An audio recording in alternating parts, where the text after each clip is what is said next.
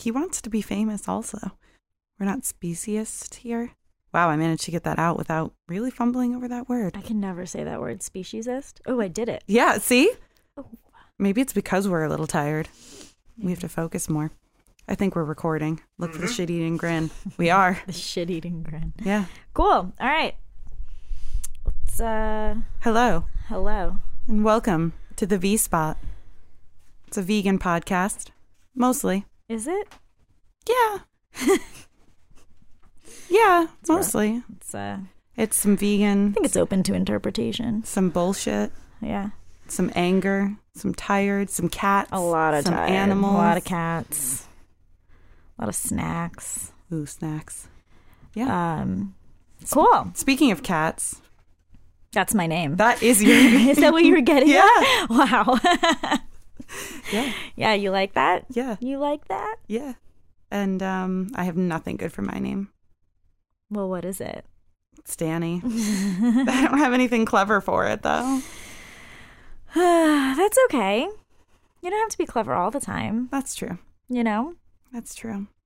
I'm too busy being funny all the time to be clever. They're not necessarily the same. Like, they don't go hand in I hand. guess.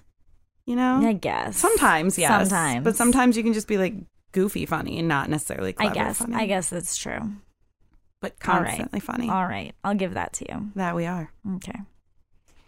So, how do we want to start this? I don't even know. I have like I have so much. so do I. I have and I think some of our things may like we probably have some same ideas maybe. Probably. So I don't have anything secret. So we kind of have like one elder brain. Like we're two people with right, one shared psychosis. Yeah. Right. Yeah. So I don't have anything. Fully I do.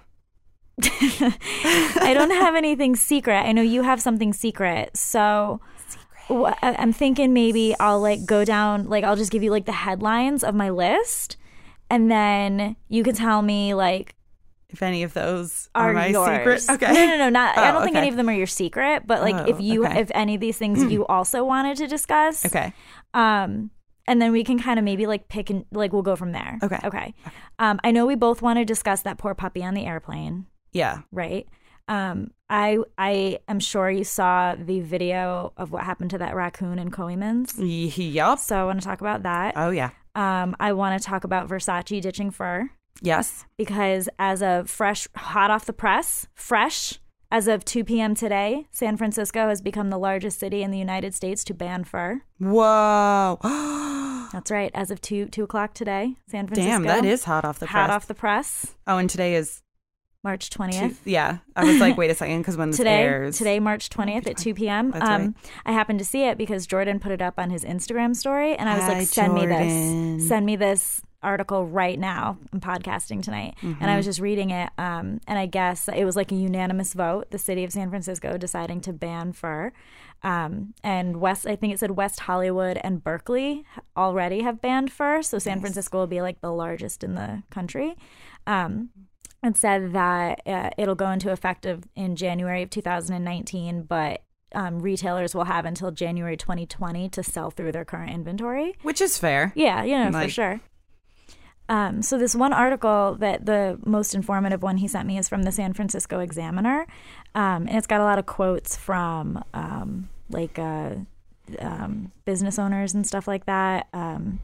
And it says, where is it? One seller of furs, Benjamin Lin, owner of BB Hawk in Soma, said he is considering leaving the city after more than 3 decades.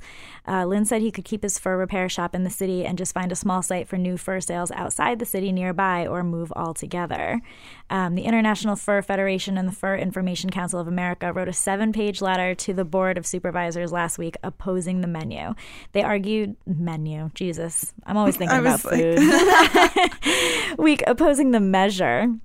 Wow, that is not the really same close word. at all. No. They argued that the city should allow fur sales if they meet the criteria of a proposed, in quotes, fur mark certification program. The program would document fur products through the supply chain to prove that, in quotes, the product has met the highest standards in environmental responsibility and the continued humane treatment of animals. As if, there's no humane way to do any of this nonsense, whether we're talking about fur or meat or whatever. But fur is the worst. The way they kill those animals is horrifying. Yeah, that's what I was going to say. There's absolutely no way they can do that in a humane manner. And well, so the thing is that I feel like if we're talking like an actual humane way of killing these animals, the only thing I can see falling into that category would be like euthanizing them. You know what I mean? Right. And there's nobody's going to go around to these millions of animals and give them a little injection. No, that's too much. Too much time. Yeah, like that's not happening. So the way that they're killed now is more often than not electrocution, because you can't slit their throats. You can't put a bullet in them. You can't do whatever because you can't damage the goods. Exactly. So like that's just nonsense. My cat's getting a toy out of his toy box. How cute it is. I found this actually really interesting. It says that the letter that the International Fur Federation or whatever, the letter that they wrote warned that the ban would result in the loss of millions of dollars in tax revenues and jobs, as well as the likely increase in retail vacancies in the city's core, but that it also sets a very dangerous precedent in opening the door for further actions against leather and wool, already the focus of animal rights campaigns. So what I think is interesting about that is that it probably will result in the loss of millions of dollars in tax revenues, but the city did it anyway. And that's cool. Yeah. You know, like that's really... That's saying something. Yeah, because it says earlier in the article, estimated fur sales in San Francisco range from 11 million to as high as 40 million. A ban would most impact estimated 30 retailers in the Union Square area. So it's pretty cool. I don't understand why you need fur. You can have fake fur that's just as good as fur. And also, you're wearing someone's skin. Yeah. That's gross. Yeah. Like, that's really yeah, I mean, leather gross. is also skin, but like fur, I feel when I read that there was 40 or up to $40 million made in San Francisco from fur, that actually really surprised me, because I'm like, fur's dead. You know what I mean? Like, I'm thinking that fur is not even like a huge thing trend anymore. It's not even like really trendy. Yeah. But I also saw more than 50 million animals are violently killed each year around the world to support this fashion industry. I mean, compared to like animal agriculture, that's a small number, but that's a lot though. You know, like that's a lot. And the thing is, and we can compare back and forth, you can't even make the argument. You can make me the argument about needing meat and dairy for your health reasons. You're wrong, but you can. I'm willing to let you make that argument to me. You cannot tell me that you need fur or leather, for that matter, or wool. Right. You don't need that. That's a really huge number. It is. And I swore I saw something about the number of fur farms in the United States in this. Oh, yeah. It's estimated that 50 million animals are killed every year throughout the world for their fur, and 85% of pelts come from fur farms. There were 275 mink farms operating in 23 states in the United States in 2013. Like, mink fur is still a thing? I guess. That's crazy. Those 275 mink farms operating in 23 states produced about 3 million pelts valued at more than $300 million. That's insane. That's insane. Also, wasn't there a thing a couple of months ago where they released minks from a farm, like activists, I think, went in? And then people were making the argument, was that safe for them to do? Canada? Stephen! Back burner that. Stephen Ray Morris, if you're listening, can you look maybe this we up? can back burner that, and I'll Google it, because I think that happened in Canada. I think so. And they like released them, and then people were like, why would you do that? Those animals can't survive. Like they're gonna die anyways. I'm having like a mixed memory, because I'm also having a memory of somebody who was rescuing like fox and minks and animals of that nature, and the sanctuary that they had was going to be shut down or something, and the argument was that those animals couldn't be released back into the wild because like they'd never been in the wild. I'm having like mixed memories, and I don't know which. I don't know like what facts are coming from where. Yeah, we'll sidebar it. I'll Google that. But I think it's cool that that's happening, Now, because of Versace ditching fur, which Versace's been on my mind lately because the show is so good. The finale is tomorrow. Yeah, I'm a little behind, which is fine because I don't watch it live anyway, and like I won't be able to watch tomorrow night until like whenever because it doesn't post or whatever. So I'm not like too worried about it, but like it is so good. For those of you who don't know, it's American Crime Story, the assassination of Gianni Versace. And it is so good. The guy who assassinated him's a fucking nutcase. And Darren Criss is such a good actor. Whoa, he scares the crap out of me. He's such a good actor. He's so versatile coming from like Glee and all that. Yeah. But anyway, so it's my understanding though that Versace was like known for fur. That was like their thing. It feels very Italian. Yeah, like fur, right? like that doesn't surprise me. Yeah, I guess what's her name? Donatella Versace was quoted as saying, "I don't want to kill animals to make fashion. It doesn't feel right." That's right. And I don't know. That's just, I feel like that's such a big deal. Yeah.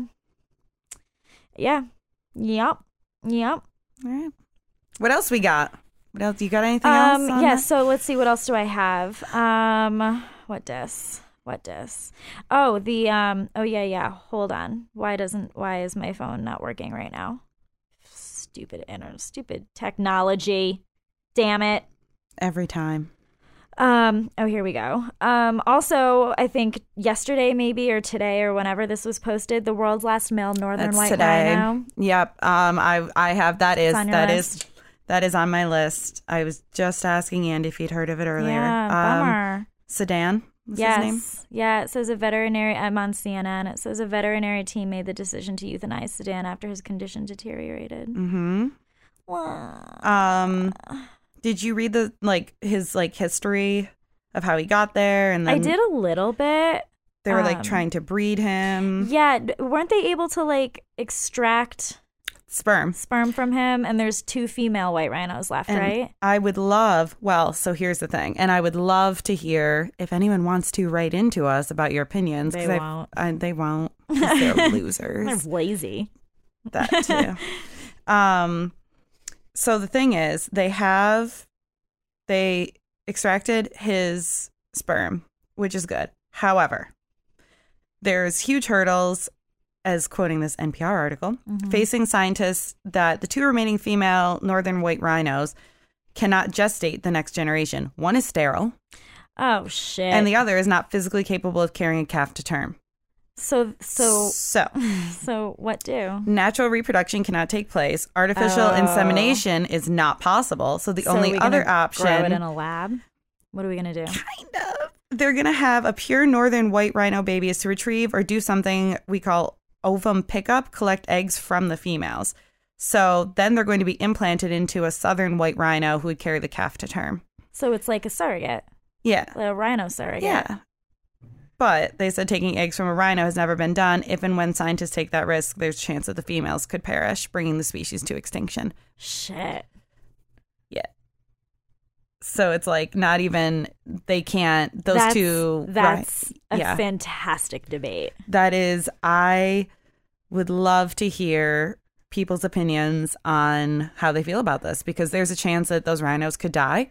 But either way, the species is extinct. Right.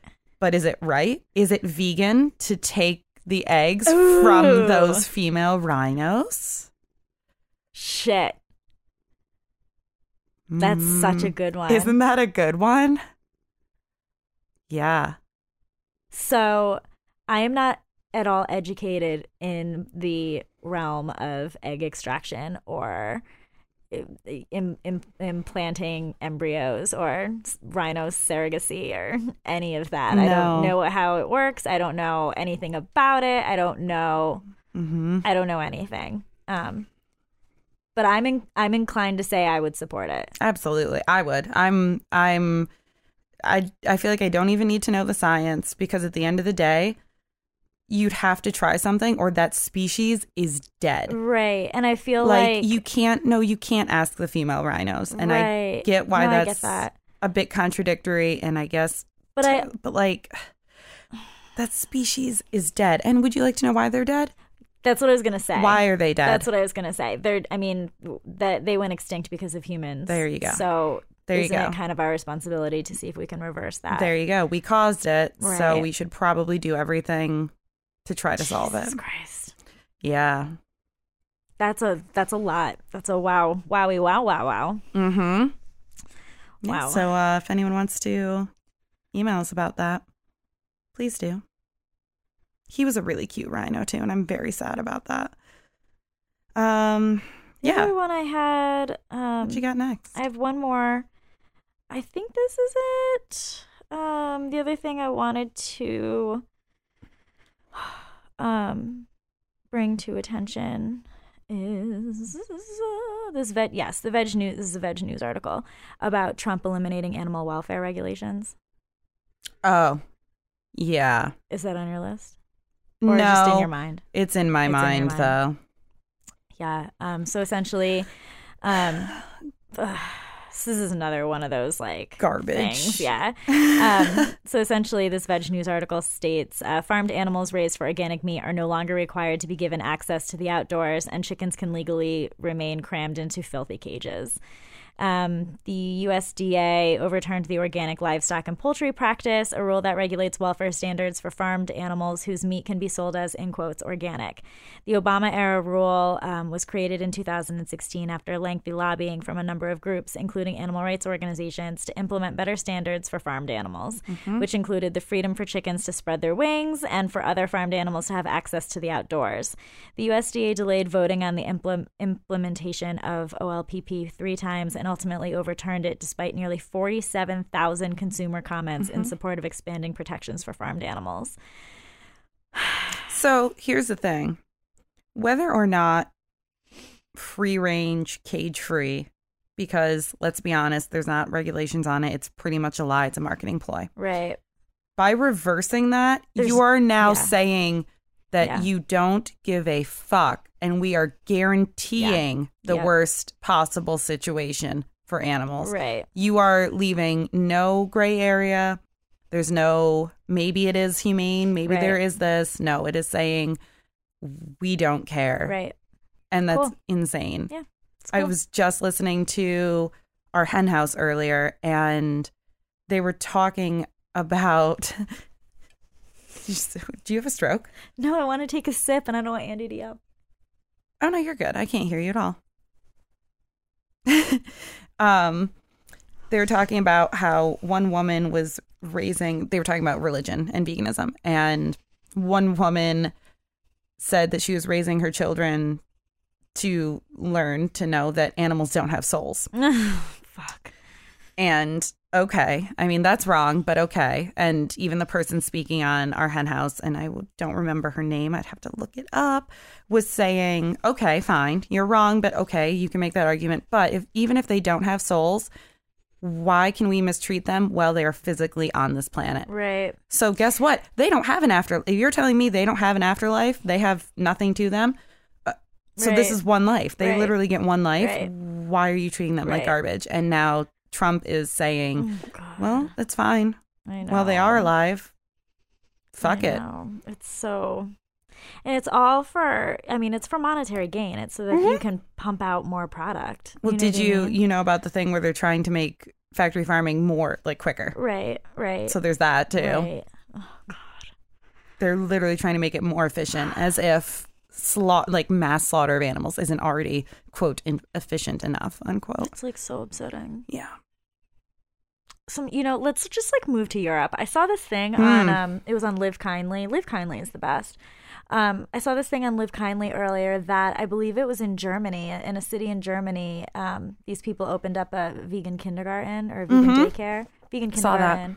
And it's not just about like teaching kids about compassionate eating and all of that, but it's like bonding with animals and like, honoring the environment and like bonding with each other as humans and just like living a kinder existence at how old are you in kindergarten? Like 5?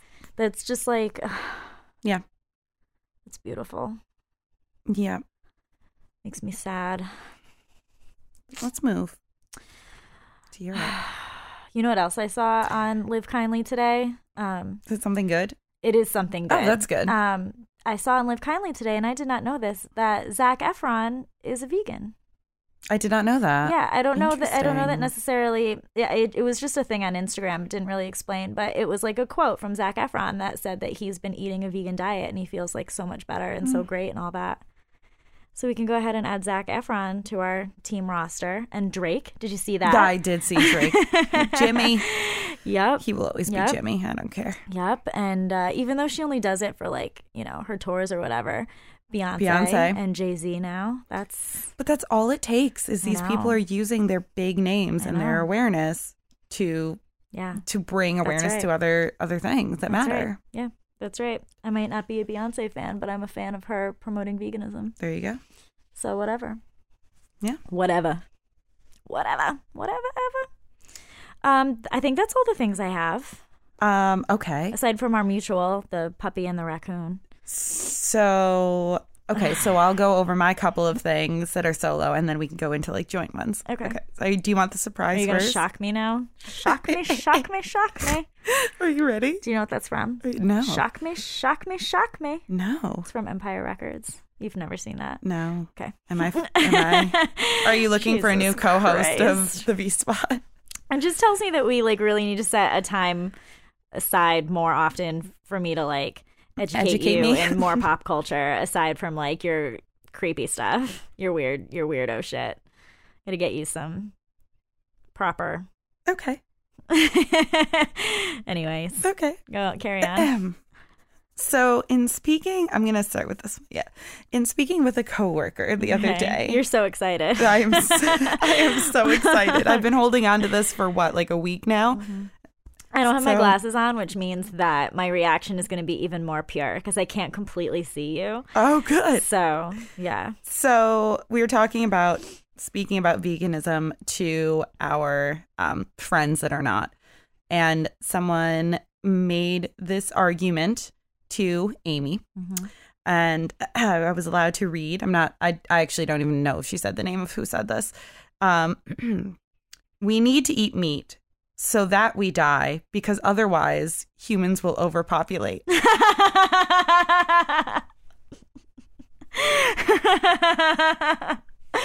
Stop it. Did somebody say that seriously or like in jest? Yes. Oh. No, seriously. They were acknowledging that it kills you? Eating meat is bad and kills you, but that we need to do because we need to die. Because it's survival of the fittest, or we will overpopulate and die. We'll die because of overpopulation. Yeah. So the better alternative is to die because of all the meat we ate. Yeah. Shit. Yeah. I mean, all right. I was like, I literally made a shocked, like my jaw dropped, and I was like, were they serious? Person. Yeah, I want to shake their hand. Just be like, sir, because I'm going to go ahead and assume it's a man. I'm sorry. It was. Oh, it was. It was. That much I do know. Sir, wearing I'm going to have to also assume a red ball cap with a few white letters on it. Yeah. Because they're really hoping that America will get great again. Yeah, they are. Only if cancer-ridden, heart attack-prone people die because of meat consumption. Shit. Yeah. Well, I was like, that is the dumbest fucking thing I have ever heard. Well, it's funny because he's serious. That's why it's funny. Yeah. Like, if somebody said that as a joke, I'd be like, good one. Like, that's funny. You know what I mean? But it's even more funny because that guy's serious. Yeah. Yeah. I was like, wow. Good for that guy. Yeah. Yeah. So, there's that. There's nothing to talk about. I just needed to. I couldn't tell you because I wanted a genuine reaction from you. Yeah. Oh, all right. So, let's see. So, oh, yeah, do you have a pop culture thing? Or is that the Versace? My pop culture you have thing. Another thing? No, I don't remember. Well, I guess Zac Efron is pop culture, right? Yeah, and Versace. What was the other thing I said? I don't know. You didn't. Carry on. Maybe I'll remember. Right. Well, so my weird thing is kind of pop culture because it's from BuzzFeed. And it is a new hashtag popping up called #RateASpecies.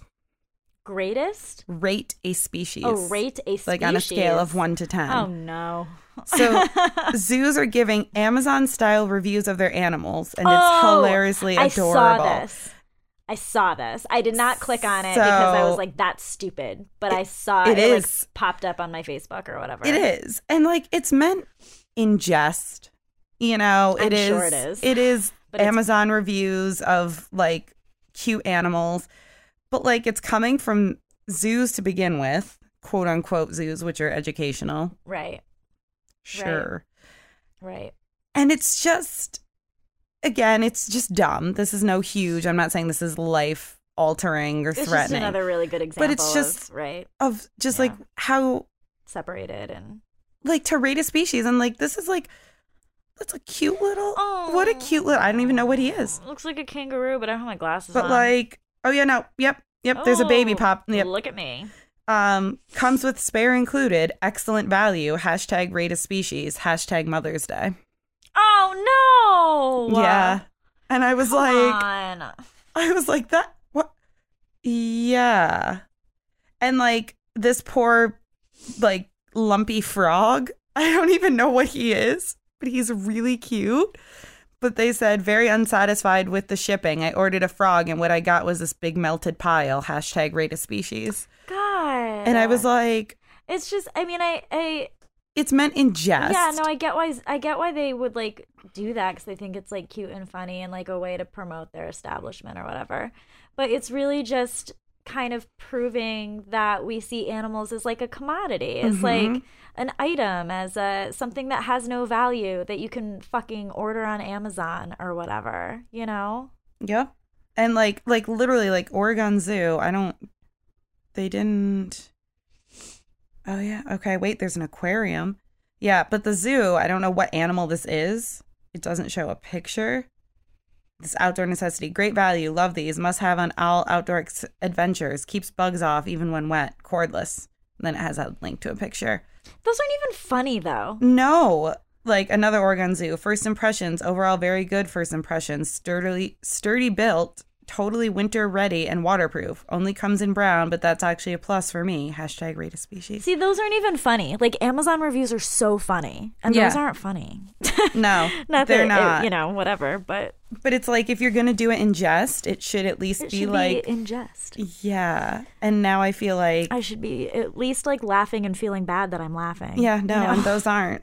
That's just I just thought that was really interesting, and it's because it's normally, I mean, everyone does BuzzFeed. I feel like a lot of people do BuzzFeed, but kids, teenagers, these like, I feel like it's targeting, even if it's like subliminal messaging. You're getting that into their heads that one species is not as important as the other one. I just remembered my pop culture. Bam! Because you said subliminal messaging, which... Ooh. This is honestly how I got there. You said subliminal messaging. I thought of an episode of Saved by the Bell where they put subliminal messaging in like the music or whatever. Yeah, and Zach ends up with all the dates for the Valentine's Day dance because they wear the hearts around their neck. That's right. Yes. Yeah. And then I was like, haha, I bet there's subliminal messaging in music all the time. And then I remembered my pop culture. Oh, there we go. You're welcome. Carry on. But we also have the pop culture of talking about Allie's Play, so we can't forget that. Oh yeah. But the pop culture that I wanted to mention was I listened to it on Apple Music just because I wanted to like listen to it. But I don't make a habit of listening to Moby. I think he's wonderful. He's a great animal activist and he's a super interesting dude. Yeah. But like I'm not into techno, so I don't really listen to Moby on the regular. Yeah. But his new album is like animal rights themed. It's like you wouldn't know unless you knew. You know what I mean? Oh, I do know what you mean because I have to have you listen to some Gwar songs that are also animal themed. Perfect. Yeah, you wouldn't know unless you know, unless you're like somebody who like follows Moby in terms of like animal activism. Yeah. But the album is called Everything Was Beautiful and Nothing Hurt. And you probably can't like, whoops, nope, don't do that. You probably can't like really see from where you are, but like that's the album cover. It's I can see. Like wow. Daddy cow reading a book to baby cow. And like the The names of the songs are like a Motherless Child, The Last Goodbyes, Ceremony of Innocence, Tired and Hurt, Welcome to Hard Times. Wow. This Wild Darkness, stuff like that.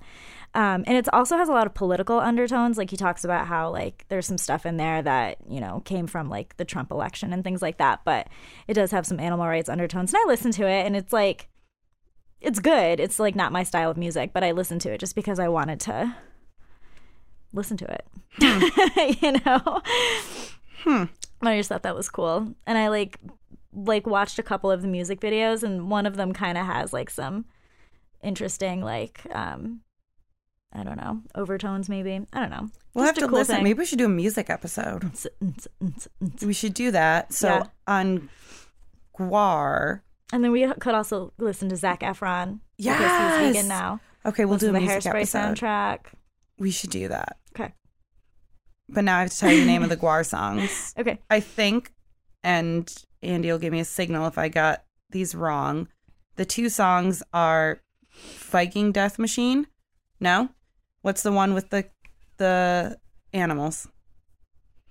Ooh, how are you going to tell me without telling me? I know, right? Mm. Oh, wait. Oh, come on. The one with the A? Aroch? Okay. So, Auroch. Oh, And that's like slaughtering of animals. Like, is it like buffalo kind of wildebeest kind of thing? Oh, and this is killing Andy. Ooh, this is good. Ooh. Maybe Maybe that's how we get him, is we just talk about shit he cares about and talk about it wrong. But like with conviction, like we know we're right. And then the other one is Death to Dickie Duncan, right? Confirm, yes. And that's like you'll have to listen to I it. will. These are good. Cool. We'll listen to these. I'll pull it up on Apple Music later. It's a good time. Cool. So there's those. Andy's gonna text me, and I'm gonna have to correct myself in a second. But I had one more thing. Okay.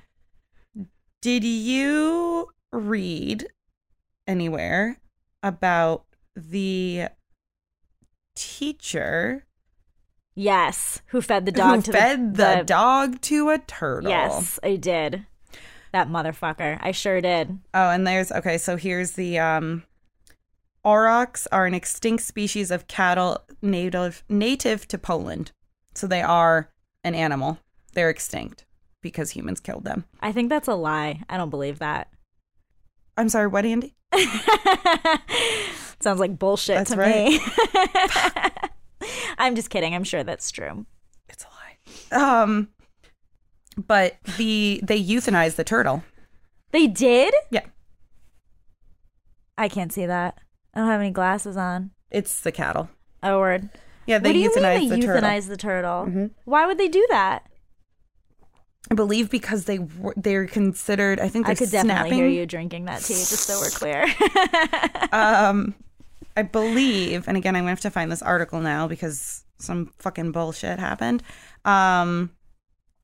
They were considered an invasive species to where they were. I think it was just a snapping turtle or something. Wasn't it like the guy's pet? And that's why. Because they weren't. Because you can't have a snapping 'Cause you're turtle not- as a pet? Actually, aren't snapping turtles little? No?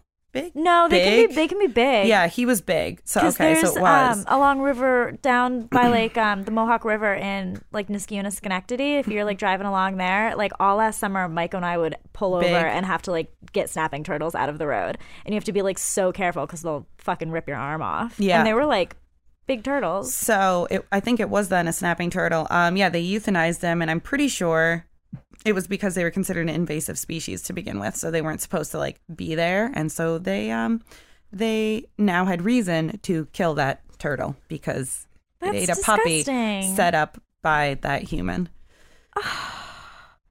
So come on, Yeah, so much sadness abound. yeah,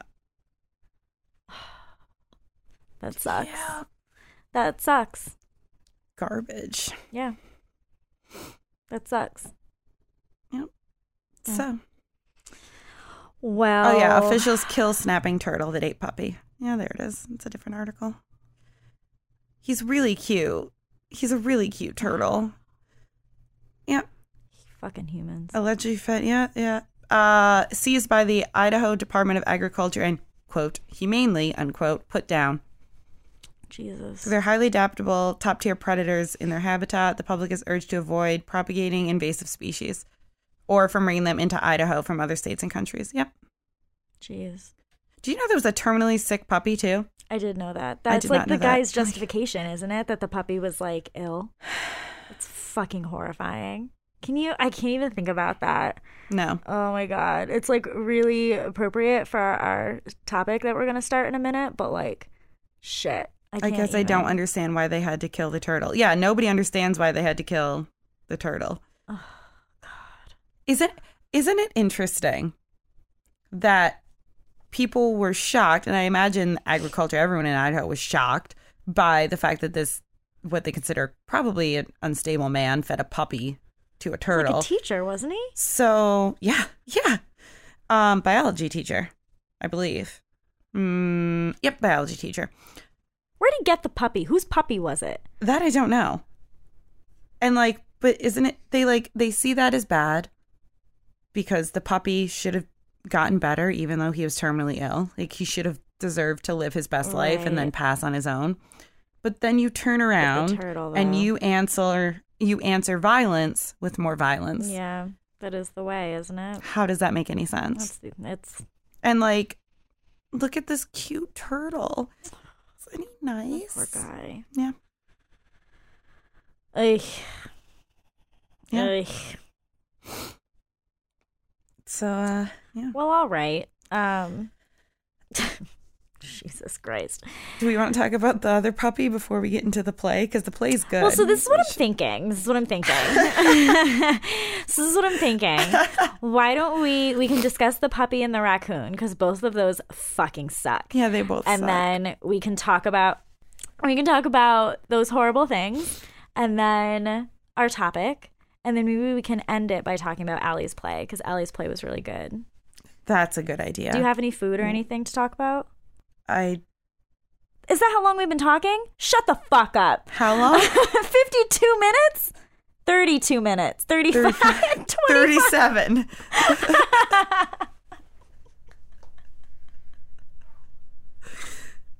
I don't know what order those numbers go in. He's just like flashing fingers. 35, 7. 37. We've been talking for 37 minutes. 30. 8. Okay. That's fine. Okay, we'll be quick. Yeah. Okay. So. We don't have that much to talk about, I feel like, with the puppy. Yeah, it's just a horrible fucking thing. The puppy on the airplane. Yes. So for those who don't know, United Air. Yeah. United Air caused the death. I just have so many questions. So it's my understanding that it was this woman and her daughter, and they had a puppy in a carrier. Right. And the flight attendant made them put the carrier in the overhead compartment because the carrier didn't fit under the seat in front of them. So, and I've read so many different articles and so many different things. One article said that the woman, the puppy, the woman who owned the puppy, right, that she didn't speak the best English, so her daughter was trying to help explain that there was a puppy in the carrier, because it kind of seems like the flight attendant didn't realize, but like, how do you not know that, like, that kind of carrier is a certain kind of carrier? It's not like she had like a fucking suitcase with a puppy in it. It was an animal carrier. So the woman didn't speak I think I read an article that said that the woman didn't speak the best English. But like the flight attendant did, right, and the flight attendant should have been able to look into. It's a frigging carrier. That's what I mean. How did this happen? It's literally a frigging carrier. How did that happen? And how did nobody say anything? Which is going to be my comment for when we talk about the raccoon too. How did nobody intervene? Why did nobody stop that? I was going to say, because you imagine if the mother doesn't speak great English, the daughter maybe does, maybe doesn't, but either way, that's what it said. A child. That, like, the daughter was kind of trying to help explain, but like there was 30, 40, 50 people on that fucking flight. Why did nobody say, hey lady, there's a dog in there? You know what I mean? And also because the thing is that I was reading is that they said that they recognized and said that there's the a dog puppy. was barking, wasn't it? The dog barked when he was in the overhead compartment. And then it said that they stopped hearing the barking at a certain part in the flight. Right. And I read something that the woman was like, I just wanted to get up and check on him. You can. The turbulence, didn't they say there was too much turbulence? So like, just like, what the fuck happened? Like, it's like the most upsetting thing. Because like my thing is like, I was holding a lot of, I guess, resentment because people weren't holding the owners accountable enough. Yeah. I absolutely should have been the flight attendant. And Yeah. I'm not saying that flight attendant and United as a whole, because we're not accountable. But there is no way in hell, if someone, for whatever reason, if I put my dog in an overhead compartment, that I would not get up and check. No.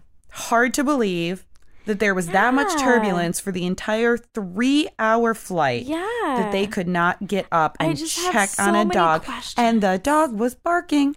Yeah, I just have so many questions. The flight attendant would have heard the dog. Yeah, because I do remember reading something that, like, after the fact, the flight attendant was, like, hysterical because she was like, oh, my God, I didn't know. But then everything says that the dog was barking, though. Mm-hmm, that's right. So what? It's like truly the most upsetting thing. Like, it's like everyone is at fault. Everyone is at fault. Yeah. Like, fine, I would never put my dog. I mean, I would get off the fucking flight. Yeah, no, me too. But if for whatever reason I did, there's no way I wouldn't for 3 hours check. Yeah. Like, when Casey and I went to Vancouver, not this last time, but the time before for a meeting, I think it was Vancouver. Pretty sure because it was a longer flight. There was this couple sitting behind us and they had a larger dog. I think it was like a German Shepherd or a Golden Retriever or something. And so because it was a larger dog, it had to go underneath the plane. And every like 30 seconds, they were calling the flight attendant over. Are you sure everything's okay down there? You know, are you sure? They were like freaking out. And then as soon as the flight landed, they were like, when will my dog be taken off the flight? Like, when can I see him? Right. Da-da-da-da. And the flight attendant was so nice. She was like, just look out the window. He'll be coming off in a minute. Just like if you look out the window, you'll see him. Like, they were so great, and those people were like flipping out. And that's what bothers me is, and I know that there's going to be like, well, they didn't speak. Like, I'm sorry. No matter what language you speak, you should love your animal enough to check on that. Yeah, it's hard though because I think I don't know this woman's situation, but depending, I can understand a scenario where like maybe she didn't want to rock the boat, like she felt kind of scared, especially if she was because there's a language barrier. She just wants to do what she's told. She doesn't want to get in Very trouble, true. Get kicked off the flight with her kid, whatever. You know what I mean? So I don't know. It's just. Especially depending on what kind of language barrier, I would think that she wouldn't want to cause any trouble on a plane. It's just so upsetting. So upsetting. And like that poor little girl whose dog like is dead now and just it's just like, oh God. It's just really upsetting. Yeah. Yeah. And that raccoon. The fucking raccoon. I swear to God. So that both upsets me and like infuriates me. Like that makes me so upset. Yeah, the dog on a plane is just like snakes on a plane. The dog on a plane is just heartbreaking. Yeah. Everyone is somewhat accountable. Yeah. But the raccoon is so I saw it for the first time. My other friend Jordan, actually, the one who works down the hall from us, posted on Facebook the video. And I was like, oh no. And so then I shared it and was like, hey guys, like make this go viral. This is fucking crazy. And then I think a lot of other people got a hold of it and it did. It like went wild. And now there's like the people down in Coeymans are like revamping like animal control laws and like it's actually like being paid attention to, which is amazing. But essentially, just for people who don't know, there was a video that went viral that this girl took from her car of a raccoon in a parking lot in the daytime and 2 police officers like running it down because they claimed that it was rabid. Yeah, like doing circles and like running this animal down. And their whole claim is that it was rabid and that because like it was a daytime situation, they couldn't put it down the traditional way, which would be to shoot it. But I'm like, isn't that what animal control is for though? They like contain the animal, get it out of the public and into a facility where it can be euthanized. Where was I just reading something why they were talking about animal control? But think about it. animal control can do whatever they want. They didn't want to take care of the rooster in Albany. That's true, but I mean, they claimed this is what animal control is for. This is what they're for. You know, like that was a situation where they were like, we don't really know what to do. We're not really equipped. But this is what they're supposed to do. This is like what they exist for. You know what I mean? So, but either way, like, so you're telling me that it was a public safety issue to, you know, to put this animal down in another way, but like driving like fucking maniacs in a parking lot to run over an animal. That was cool. That's not a safety issue when there was clearly somebody there because somebody was recording it, which I have a whole other issue with. Like, good for you for making that video go viral. But when I saw it, I was saying to Mike, I was like, I don't give a fuck. I would have gotten out of that car and I would have been like, what are you doing? I would have gotten out of the car. I would have driven my car up. Yeah. I would have done something. I would have been like, what are you doing? Stop it right now. It's kind of two instances of people not speaking up. Like crazy. And then the police department released all these statements that, you know, they got the animal back to facilities and tested it and it did have rabies and all that, like as if they're trying to justify their choice. Yeah, it was a raccoon out in the daytime. He probably did have rabies. Right. But like, it doesn't matter. No, that doesn't mean that he gets to get run down by a car. Can you even imagine? And this is like, these stories are just so good for our compassion fatigue topic because, like, for me, when I see shit like that, I'm like getting heated about that people do this and people are horrible and people do things like that. But I'm also like, what must it have been like for that raccoon? Like, how fucking scared was he? How horrible was that? You can see it in the video. Like, he's trying to get away. You can see him dodging the cars. Like, oh my God, it's just like, I can't. It's like, it is too much. You know what I mean? It's just so fucking horrible. Like, it's so horrible. And I'm glad that people see shit like that and they also get, you know, angry. And the Mohawk Hudson Humane Society released a thing that was like, we're going to do something about this. We're going to look into it. Like, we're not going to let this go. So, like, people are really getting involved, which is amazing. But I just am always curious, like, how many people see things like that and just get mad at the sheer injustice of it and just knowing that it's wrong. And then how many people are like you and I and are looking at that and thinking about, like, what it was like for that animal. You know what I mean? What he or she felt. Right, kitty cat? Yeah. Meow, meow, meow. Somewhere, too, I remember reading that they said also they couldn't shoot him as they normally would have because the bullet might ricochet. Right, but again, you can do fucking donuts in a parking lot to run down an animal. In a like full parking lot in the middle of the day. Yeah. So I'm like, that the hypocrisy of you saying the bullet might ricochet. Right. And the girl who took that video was not far away. Right. So, I mean, you were close enough to another person when you were driving around running this animal over. Right. You know what I mean? And, like, I just could keep going all day. I don't even know. It's just, like, it's just such bullshit. And what kind of person can do that? That's also the thing. Because if someone told me to do that, I would say abso-fucking-lutely not. Yeah, what kind of... And who said to themselves, you know what? Probably can't shoot it, so you know what we should do instead? Right. Let's just run it down. Let's just run it down. Like, whose idea was that? And how did somebody say, you know what, sir, that's a great idea. Let's both do it. We'll get in our cars and we'll just figure eight till we kill this raccoon here. What the fuck? I don't know. I do not know. It's just so fucked up. So messed up. Yeah. And so, like, I guess to segue right in here, like, my mom has said it to me before. Mike says it to me all the time. Like, how come you let that shit get to you? You know what I mean? Like, I feel like that's why this came up for me. Why I said to you, like, let's do this topic, because people are always like, how can you see stuff like that and like let it personally affect you? You know, everybody sees things and gets upset about this, that, and the other thing, but there's also the people who see things and like get like personally upset. You know what I mean? Not just upset, but like you would take it to a personal level and it like affects you, you know? Yeah. And I think that's like something that all animal advocates experience, but like people who are doing any kind of like advocacy work. You know what I mean? Whether it's working with humans, working with whatever, you're going to get even just like life. You know what I mean? Like if you have a friend who's going through something and or whatever, just like life in general, I feel like gets you down when you're a compassionate person. When you're person. open. Yeah. Yeah. Ah. When you're especially if you're an empath versus someone. Yeah, and empathetic versus sympathetic. Yeah. Which we should define. Yeah. Deturn. Deturn? I don't know. Is it a word? No, it sure is not. Deturn?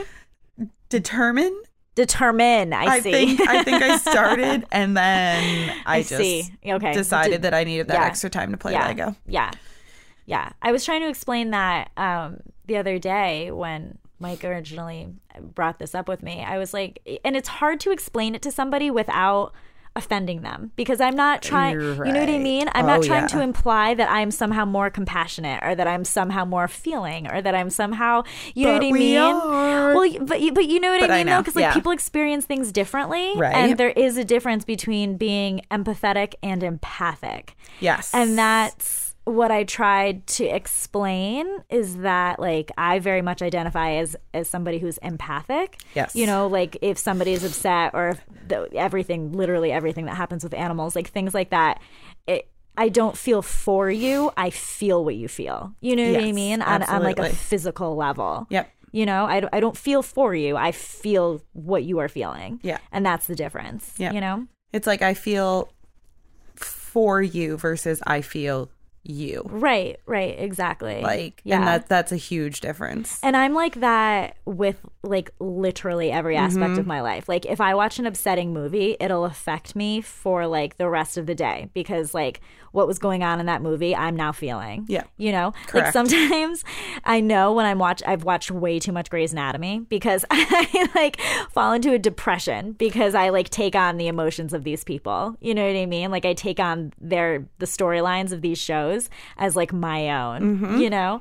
And that's how I am with like everything. So that's why like some of the stuff that we end up experiencing as vegans and as animal advocates like ruins my whole day. And Mike's always like, how can you let it do that? Like, of course it's upsetting, but like, how can you let it ruin your whole day? And I'm like, I don't let it. I was just going to say, so here's the thing. I don't know about you. It's not a conscious choice. I don't let it. I don't let it. It just is happens. how my brain is. It's just how your brain is. It's how your heart is. Yeah, and it's not just animal stuff. It's anything. Right. It's like I said, if I watch an upsetting movie, if my mom and I fight, if I have a bad day at work, I could have one 30-second bad experience with a customer and like my day is done. Oh, that happens to me. I would say if I had a dime for every time that happened to me. Like somebody could look at me wrong and I'm like, for the rest of the day, I'm upset because this person was upset, and so now I am. You know what I mean? Correct. I just like take people's shit and take on the woes of the world, if you will. And that's when you can know energies too. Yeah. Like when you walk in, you can tell if you walk into work or anywhere else. And you're like, something feels off. Something I usually know before I get right. there. Yeah. I can usually feel it before I get there. And I always say that to people. I'm like, do you ever just like, you know, you get on the elevator and then you get off the elevator and in those like 30 seconds, all of a sudden you're just like mad. Oh, yeah. You're just like real mad all of a sudden. And you're like, why am I so mad? But maybe you were in an elevator for 30 seconds with somebody who's having a really awful day and you took their energy with you. You told me that I did recently, like a month or two ago when I was in the hospital. You were like, you brought something back with you. Because I was like uncontrollably, like the littlest thing would set me off. And I was like, and I was aware that it was like an out of body experience. Yes. Because I was like, I'm aware that this is not me feeling this, but I feel it. Right. And it's actually kind of scary sometimes. No, for sure. Yeah. It happens to me all the time. I think it's the root of a lot of my anxiety. I've always thought that. And I like have gotten pretty okay at knowing the difference between like what's mine and what's not mine. But where it really does get difficult is with animal advocacy stuff because that's not, I'm not like, you know, like I'm in a room with you right now, like I could take your energy, but with animal advocacy stuff, like that's a perceived thing sometimes, you know what I mean? Like I'm just thinking about all of the stuff and all of these, you know, this poor puppy, this poor raccoon, this, you know, millions of animals that are probably being slaughtered like right fucking now. And like that just weighs me down because I can't just think of it as like words in a sentence. I'm like thinking of what those animals are feeling. Like when I see that shit on Facebook, like pictures of, you know, pigs in the trucks, and when like Toronto Pig Save is going and bearing witness and all that, like I'm seeing that and I'm like thinking what those animals are feeling. Right. How scared are they? How awful that must be for them. I'm not just like, oh yeah, that's sad. I'm like actually like materializing what it probably is like for them, you know? And do you know what I really liked? Tell me. So, because this kind Tell of... me about it. I was just thinking that. It's that elder brain. So I have this book. Here it is. Aftershock. So Confronting Trauma in a Violent World, a guide for activists and their allies, by Patrice Jones. And it's really, really good. I actually went through and highlighted, which I'm not usually a book highlighter, but there was just things that I wanted to go through. And I was like, that makes so much sense. You know, when you're like, you know me. Yes. You're reading something and you're like, get out of my head. How do you know? And she also wrote an article for Satya magazine. And what you just said reminded me of my favorite thing that she said in the article. And then there's a whole bunch that I can fill in randomly from the book. But she says that in the movement, if I could, I would ban the words fill in the blank is nothing compared to fill in the blank from all movement meetings and conferences. People use that phrase to shame each other out of paying attention to feelings of stress and depression. So what I really like about that is... So saying things like what I'm feeling is nothing compared to what the animals feel? Right. I see. Because what that's saying is it's kind of, as much as like it's somewhat undermining, like you might feel what they feel. Right. People don't know if I say like, oh, well, what you're feeling is nothing compared to what they're feeling. But you, being how you are, you are feeling what they're feeling. Right. And you're also like belittling your own feelings. Exactly. Like if I'm like, and I know that we were talking about this last night, if I'm like, well, what I'm feeling isn't as important as what Kat's going through or what Kat's feeling. Right. That's where I don't talk about my feelings. Yes. And then I become even more fatigued because I'm taking on all of these things from animals and I'm taking on all of your stuff. Right. And I have my own stuff. And by belittling my stuff, it's just, and that's when you feel like you're weighed down. This is like a therapy session. This is great. Yeah, it is. It really is. And that spoke to me and I was like, holy crap. Because if I changed that, if I said like what I'm feeling is just as genuine as what you're feeling. Yes. Which is just as genuine as what person X is. And you have to, I feel like in order to like do your best work, like, you know, more specifically with like the animal stuff, or, you know, if you're having like a shit time and I'm trying to tell you about my shit time, you need to honor your feelings because like, how are you going to be your best self if you're not honoring your feelings? You know what I mean? Like you're not going to be able to help the animals if you're not helping yourself. You're not going to be able to like, I don't know, self-care and whatnot, right? Quote. One thing I know for sure is that nobody can tell anybody else how to think about their own experiences. We can and should make sure that aftershock activists, or ourselves, know what the common reactions to trauma are, what remedies have been helpful to some, and what people who have helped many survivors of trauma think about it all. Then people can make their own decisions about how to make sense of their own reactions and what, if anything, they want to call them. Such self-determination is very important because, as we shall see, feeling helpless and out of control is both a cause and a consequence of trauma. Oh, fuck. And I was like, that entire thing is highlighted. So good. Because I was like, that. Yeah. Like you can't tell someone how to feel. 100%. And if you and I walk into a room with two omnivores and we see a chicken being slaughtered. Right.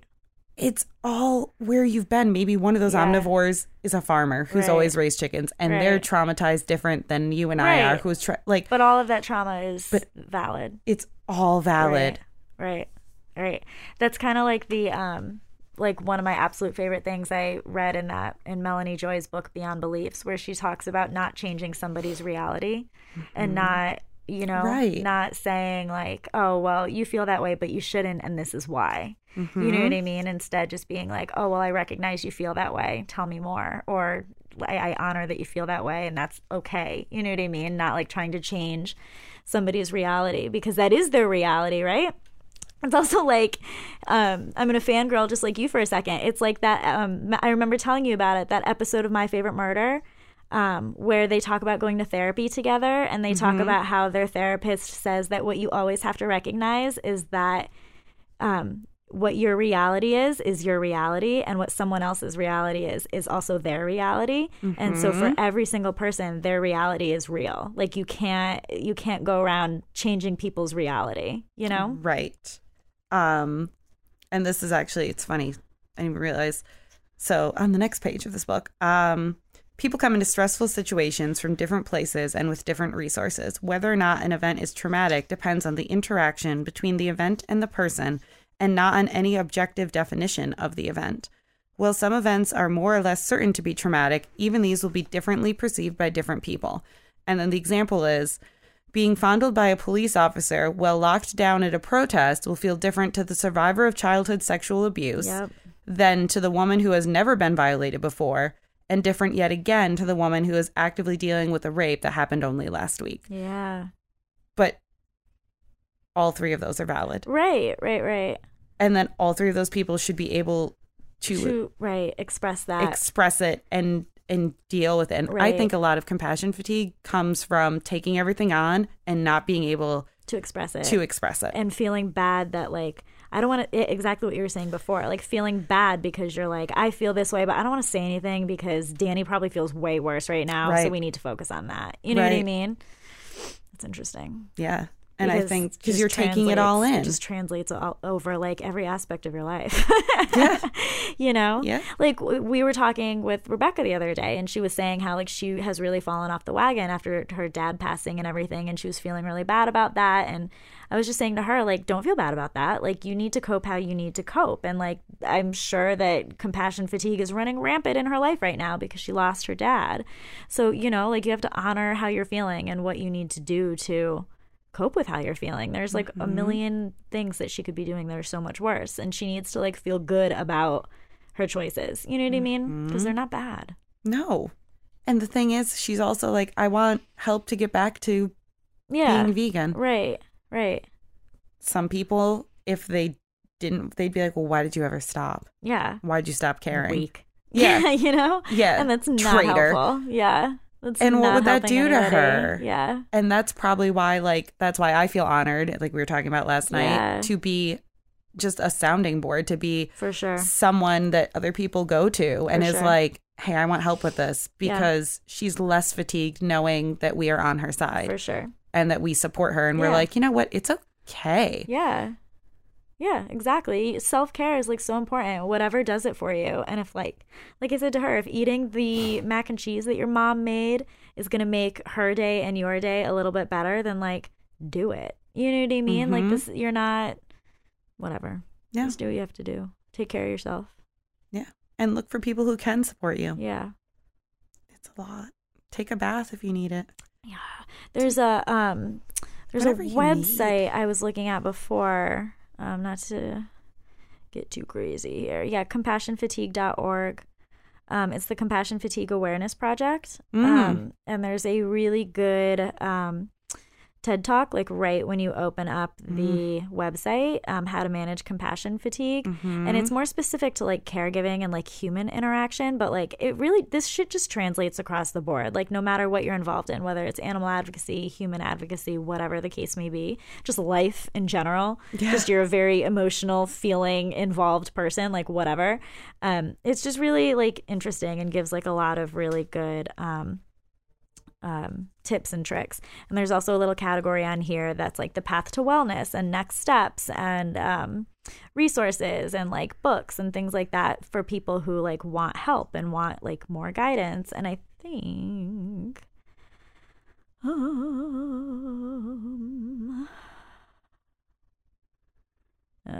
don't know, this list is like way long, but there's just a lot of really good resources on here on how to kind of combat things. And there are a lot of very specific websites to compassion fatigue in the animal rights industry as well. So there's definitely like really good resources. There's what's her name? Colleen Patrick Goudreau does that really good podcast that you and I listened to last year about like being compassionate and all of that. It's a lot, and we all feel it, and it's hard. Yeah. Find someone to talk to. And I or not.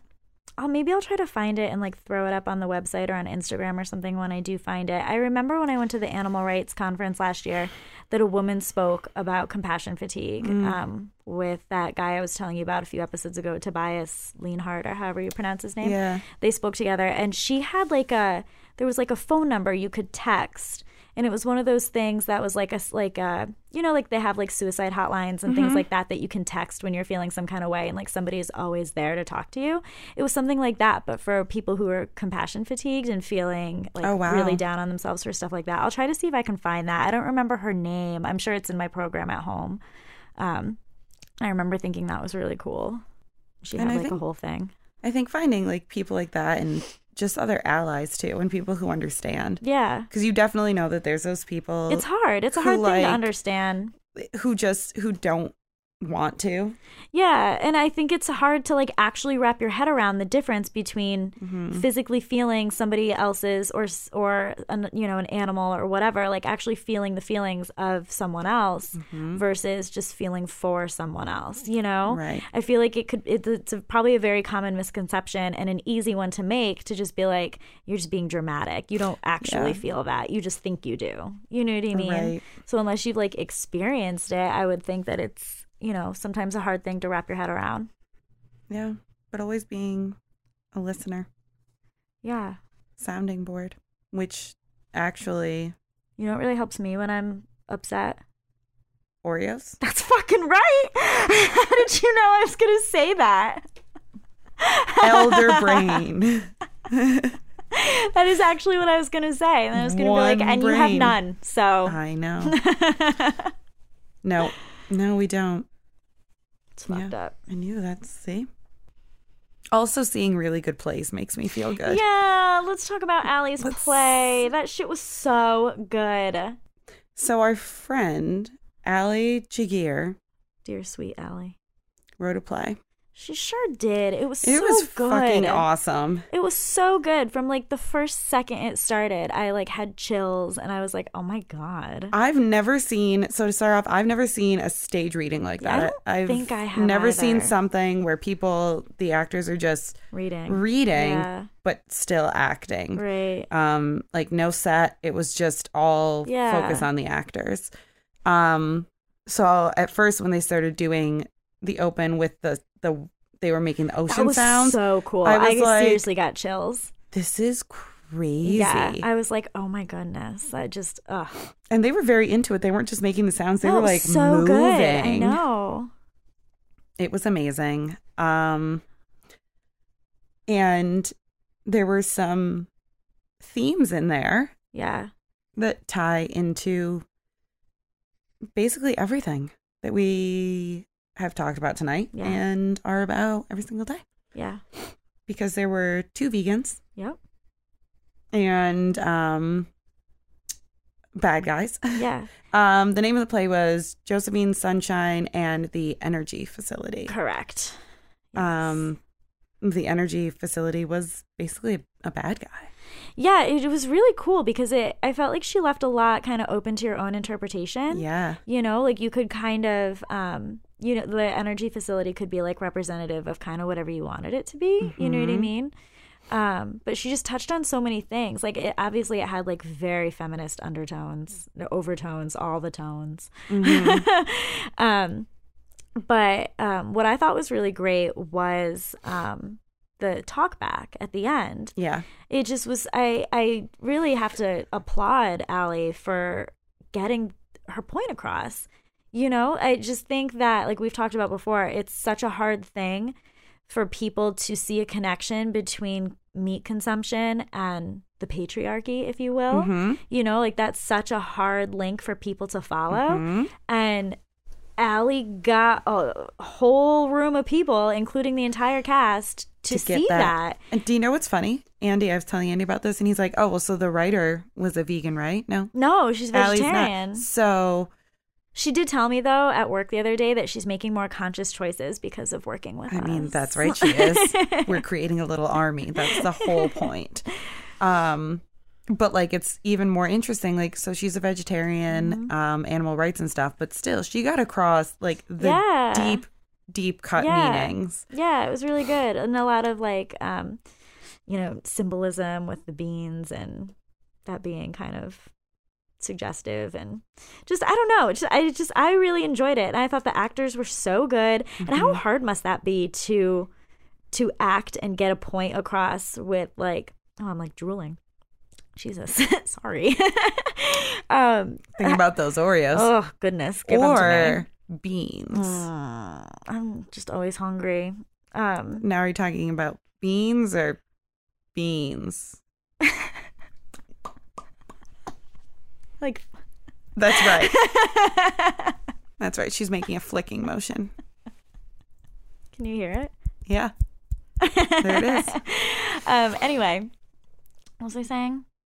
Oh, how difficult must it be for, I mean, I don't know, I can't act, but like I would think it's very difficult to act that way, you know, like without sets and without props and without like traditional settings. I don't know. I just thought it was fucking fantastic. It was so cool. It blew my mind when because one of the things Allie asked at the end in the talkbacks was, what did the energy facility represent to you? Yeah. And then another question was, what did you think about the vegan, like the vegan tones in the story and the vegan because characters? The vegan tones were like kind of light, like you know what I mean? They said that they were vegan. Yeah, she said she kept saying like, oh, I'm a vegan now, or you know, like it just was very lightly kind of sprinkled in there. And yeah, she would get mad at her husband for chewing his steak with his mouth open and it being cooked very, very rare and all running of down that. his chin. And so, or whatever, I don't know how you cook steak. What's bloody steak? Is that rare? Yeah. Okay. I don't know.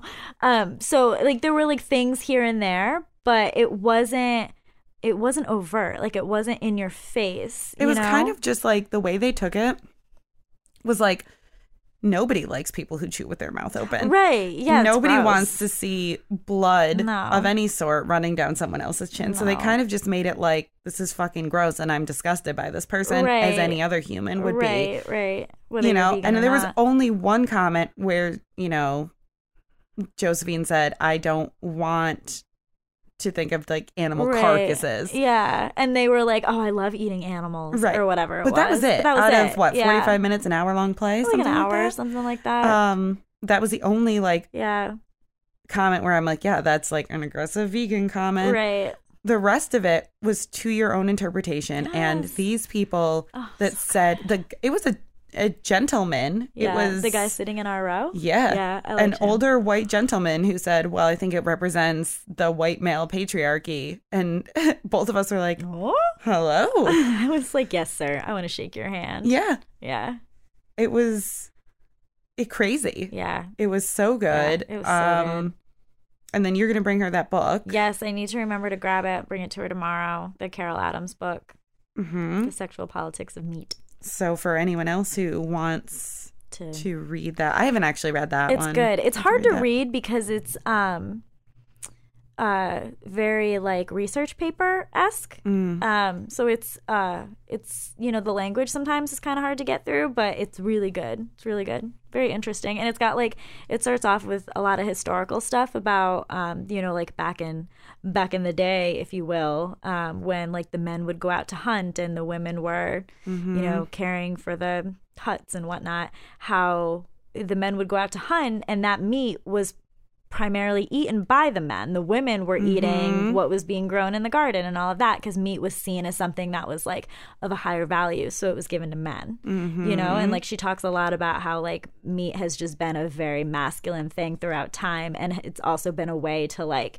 reward men and keep women in a certain place. And also, like, because of that, women eating more of the vegetation and all that, being a vegetarian or what have you, has always been seen as weak. It's been seen as, you know, if you're a guy who's vegetarian or vegan, you're somehow less manly. You know, this like thing that has just originated from literally like hundreds and hundreds and hundreds of years ago. And it just makes so much sense. Yeah. And that was in Allie's play because the meat-eating man was an abuser. Right. Yeah. It's very... He was the stereotypical, what you think of, abuser. And so you're like, holy shit. Yeah. She just like... Boom. Got it. Yeah. It just was so good. Proud of you, girl. Yeah, that was really amazing. Yeah. Very cool. And now I have a signed copy of the You're so Playbill. She's going to be famous. I know. That just was so good. I'm proud of her. I know. It's very cool. We know cool people. Cool people doing cool shit. Yeah. Anything else? I don't think so. Did you eat any food lately? Oh. Is Andy telling us to wrap it up? Yeah. No, I know the other thing. Food-wise, two things I think we should talk about. Okay. Well, yeah, we both had it. I had never, before the other night, melted Wayfair cheese. Oh, yeah, no, I've melted it a million times. And it's, like, I swear to God, I need someone from Wayfair to listen to this so that I can tell them how much I love them. I know. I melted it once, and which we should have done the other night. Maybe you did, but dip pretzels in it. Oh, I did. Yeah, I did, and it was amazing. So good. I know. I bought some today. I'm going to make mac and cheese with it. Yeah, I've wanted to do that. I've only melted it for pretzels, and I melted it for I made like a nacho taco salad thing one time at Mike's, and I melted it down for that. It is astounding. It's so good. And I'm again so picky with cheese, but like that is top notch. So good. Everything Wayfair does. I guess if we're going to talk about food real quick, I just want to say the Herbivorous Butcher, that fucking bacon was so goddamn good. I will go to the extra effort of ordering it from the website because it was so good. It was so good. Even Mike was like, what is this? Like, he loved it. I made him like 2 sandwiches in one night because he was like, yeah, I'm going to want another one. Really? It's so good. Yeah. It's interesting because I thought, my opinion was that the taste was very bacon-like, but the texture wasn't quite there. But his opinion was that the texture was perfect and the taste was a little off. So, like, you know, everybody is different. Everybody has different perceptions, but... Interesting. Yeah. And he eats real bacon, so he probably has a better idea than I do, but... So good. Maybe I'll have to try that. It was very good. Yeah, I'm going down to the city in April for Michaela's birthday, and I'm like, can we maybe swing back by Haymakers, or not Haymakers, Orchard? Because I'm like, I need stuff. Yep. I haven't tried the Gouda yet, but that bacon was so goddamn good. Hungry. And it was like a real BLT. Like, it fulfilled my BLT necessity. It was so good. I'm sad I ate it all. And I'm most all of it I used as BLT, but one time I did a tofu scramble with like a couple bacon strips, and that was good too. Let's try that. Yeah, so good. The other thing I was gonna say, the Superior Merchandise Company, the coffee that you had last night. I know you really liked. What was it? Ginger Snap. Ginger Snap. Yeah, it was very good. Ginger Snap latte and my peppermint cocoa thing. Yeah, that was very good. That place so good. So good. I know, so good. They have the best avocado toast too. Oh, they do. So good. Super knowledgeable. Look at your kitten's paw right now. Oh. He wants to text. He's so cute. He's got something to say. And then my last shout out, I guess, wrap up is to give a hi, hello, how you doing to that one guy. Oh, word? Yes. And for those of you wondering, I'm not trying to play you. And I realized after I asked you, have you ever heard of that one guy? No, I knew what you were saying. See, because you said it in a way where I knew what you were saying. That I wasn't like, have you heard of that one guy? Have you heard of that one guy? Then I would be like, what the fuck are you talking about? But I knew, I hadn't heard of him, but I knew that must be what he goes by because of how you said it. He does. And in fact, I forgot his name. So I was like, if he comes in while I'm still awake, I'm going to say, hello, Mr. Guy, because I forget his real name, which is Mike. Guy, 1. Yeah. But he was in my driveway last night doing his Radio 1 Guy. I did a good voice. That's right. Show. And he gave us a shout out for the V-Spot. And so I'm giving him a shout out back. Very cool. And he said that he, I believe it was, likes eating vegetarian. And he's like, don't ask me how I eat on the road. It's bad, but he wants to eat better. Good. And is going to start listening to this. Good. So, excellent. Hello, Mr. Guy. Hey. Also gave him a recommendation because the show on Friday is in Woodstock to go to Garden Cafe. Nice. Very nice. He also carries a duck with him. A live one? No. Wait. He's a sock puppet. Oh, okay. I was like, hold the phone. But he has had him for years now. 2008? 10? It's an old duck. It's an old duck, but he loves him. Interesting. So I just want to point out how much he is for the animals. Yeah. And then I guess lastly, just before we wrap up, I meant to say something last week and I totally forgot, but I just want to shout out Kathleen, the woman who voice recognized me. Because I thought you were shouting at yourself. Hey, and I'm like, self. Can you not? It's not funny. Nobody's laughing. Yeah, it would have been funny if I were. No, the Kathleen who came, who voice recognized me, an actual stranger who voice recognized me, and it just was very cool and really inflated my ego way more than it needed to be, because as you just saw, you genuinely thought I was shouting at myself because that's a thing I would do. That's right. Yep. But just so, hey, I hope she's still listening and I didn't freak her out by like squealing and being excited that somebody recognized me. So, hey, Kathleen. Well, because it balanced out when at first you were like, who are you? You know, like in that, like in my head, I played it cool. I think in my head, I was like, this must be somebody who knows Danny or somebody who knows Andy or somebody who knows somebody that I know. You know what I mean? Yeah. I just assumed. But then she was like, no, I listen to your podcast. I'd and really I was like if she came in and saw me next. I know, That'd right? Be nice. I literally yelled, you do not. I was like, get out of here. It's really cool.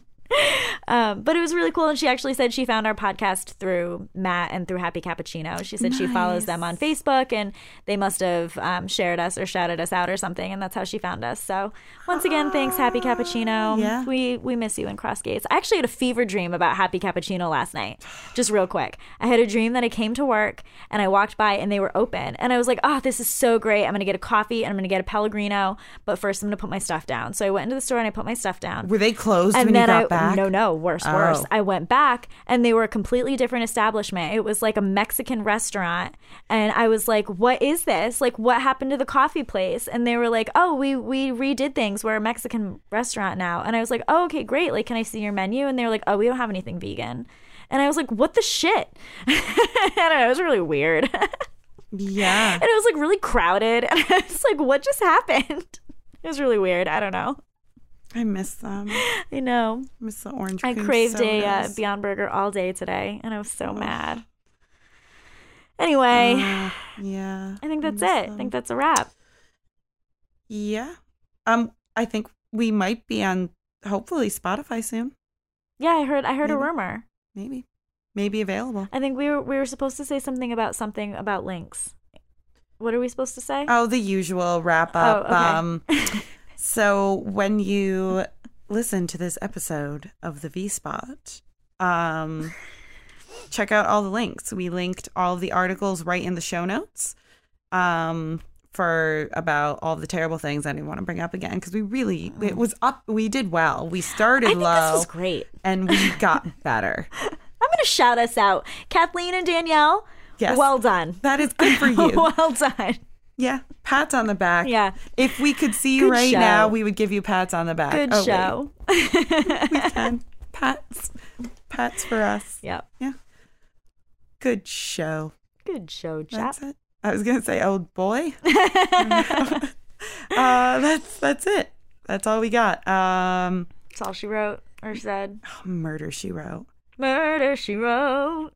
Go listen to Two Girls, One Ghost. She wrote. Also, Murder, She Wrote. If you like us, you'll like them. You'll like them. Have you listened to the Chick Peeps yet? No, not yet. You gotta listen to the Chick Peeps. They just interviewed the head of ethical, whatever you call it, from Lush. They tagged you in it. God, the thing is, I'm gonna have to quit my day job to spend my life listening to podcasts. Yeah, I guess that's true. All right, well, don't do that. Okay. Yeah. All right. That's it. The vspot.fm. Check us out there. Like us on social media, Facebook especially, so that we're not talking to ourselves. Come on, guys. We need to grow that a little bit. So go give us a like on Facebook. We do have over 200 likes and followers on The Instagram. Insta. So find us on there and the usual places. Twitter as well. We got a retweet from an artist. Another one that Andy follows. And that was pretty exciting. But go check us out on all of those things. And rate, review, subscribe. All the things. Then review again. Yeah. Do it more than once. Make sure that you hit save. Yeah. You know, when you sign up for things and you have to make up fake emails because you don't want to use the same one and get junk email? Yeah. Do that. Yeah, do that. Yeah. Make up different usernames and give us reviews. Yeah. Or just be genuine and then tell your friends. Yeah. Hal Hefner is the artist. Hal Hefner. He's the artist who retweeted us. Cool. So yeah, yay. Hi Hal. And then Very cool. Speaking of the network, Soundbite. Soundbite is go to soundbite.fm. It's up and running, actually. That is really exciting. Yeah, it's I went fully and looked up. at it. It's very cool. Pay no attention to our pictures that are on our host profiles. Yeah. Because they're awful. But yeah. Soundbite. Yeah. Go to Soundbite. Give them a like. Listen to the podcast. Rate, review, subscribe. Yeah. Talk to us. Hey. Hey. This is purple. Yeah, I was going to say, that's not your use, is it? No. All right, well. We're going to see how this goes. I don't have my glasses on, so I'm really going blind here. I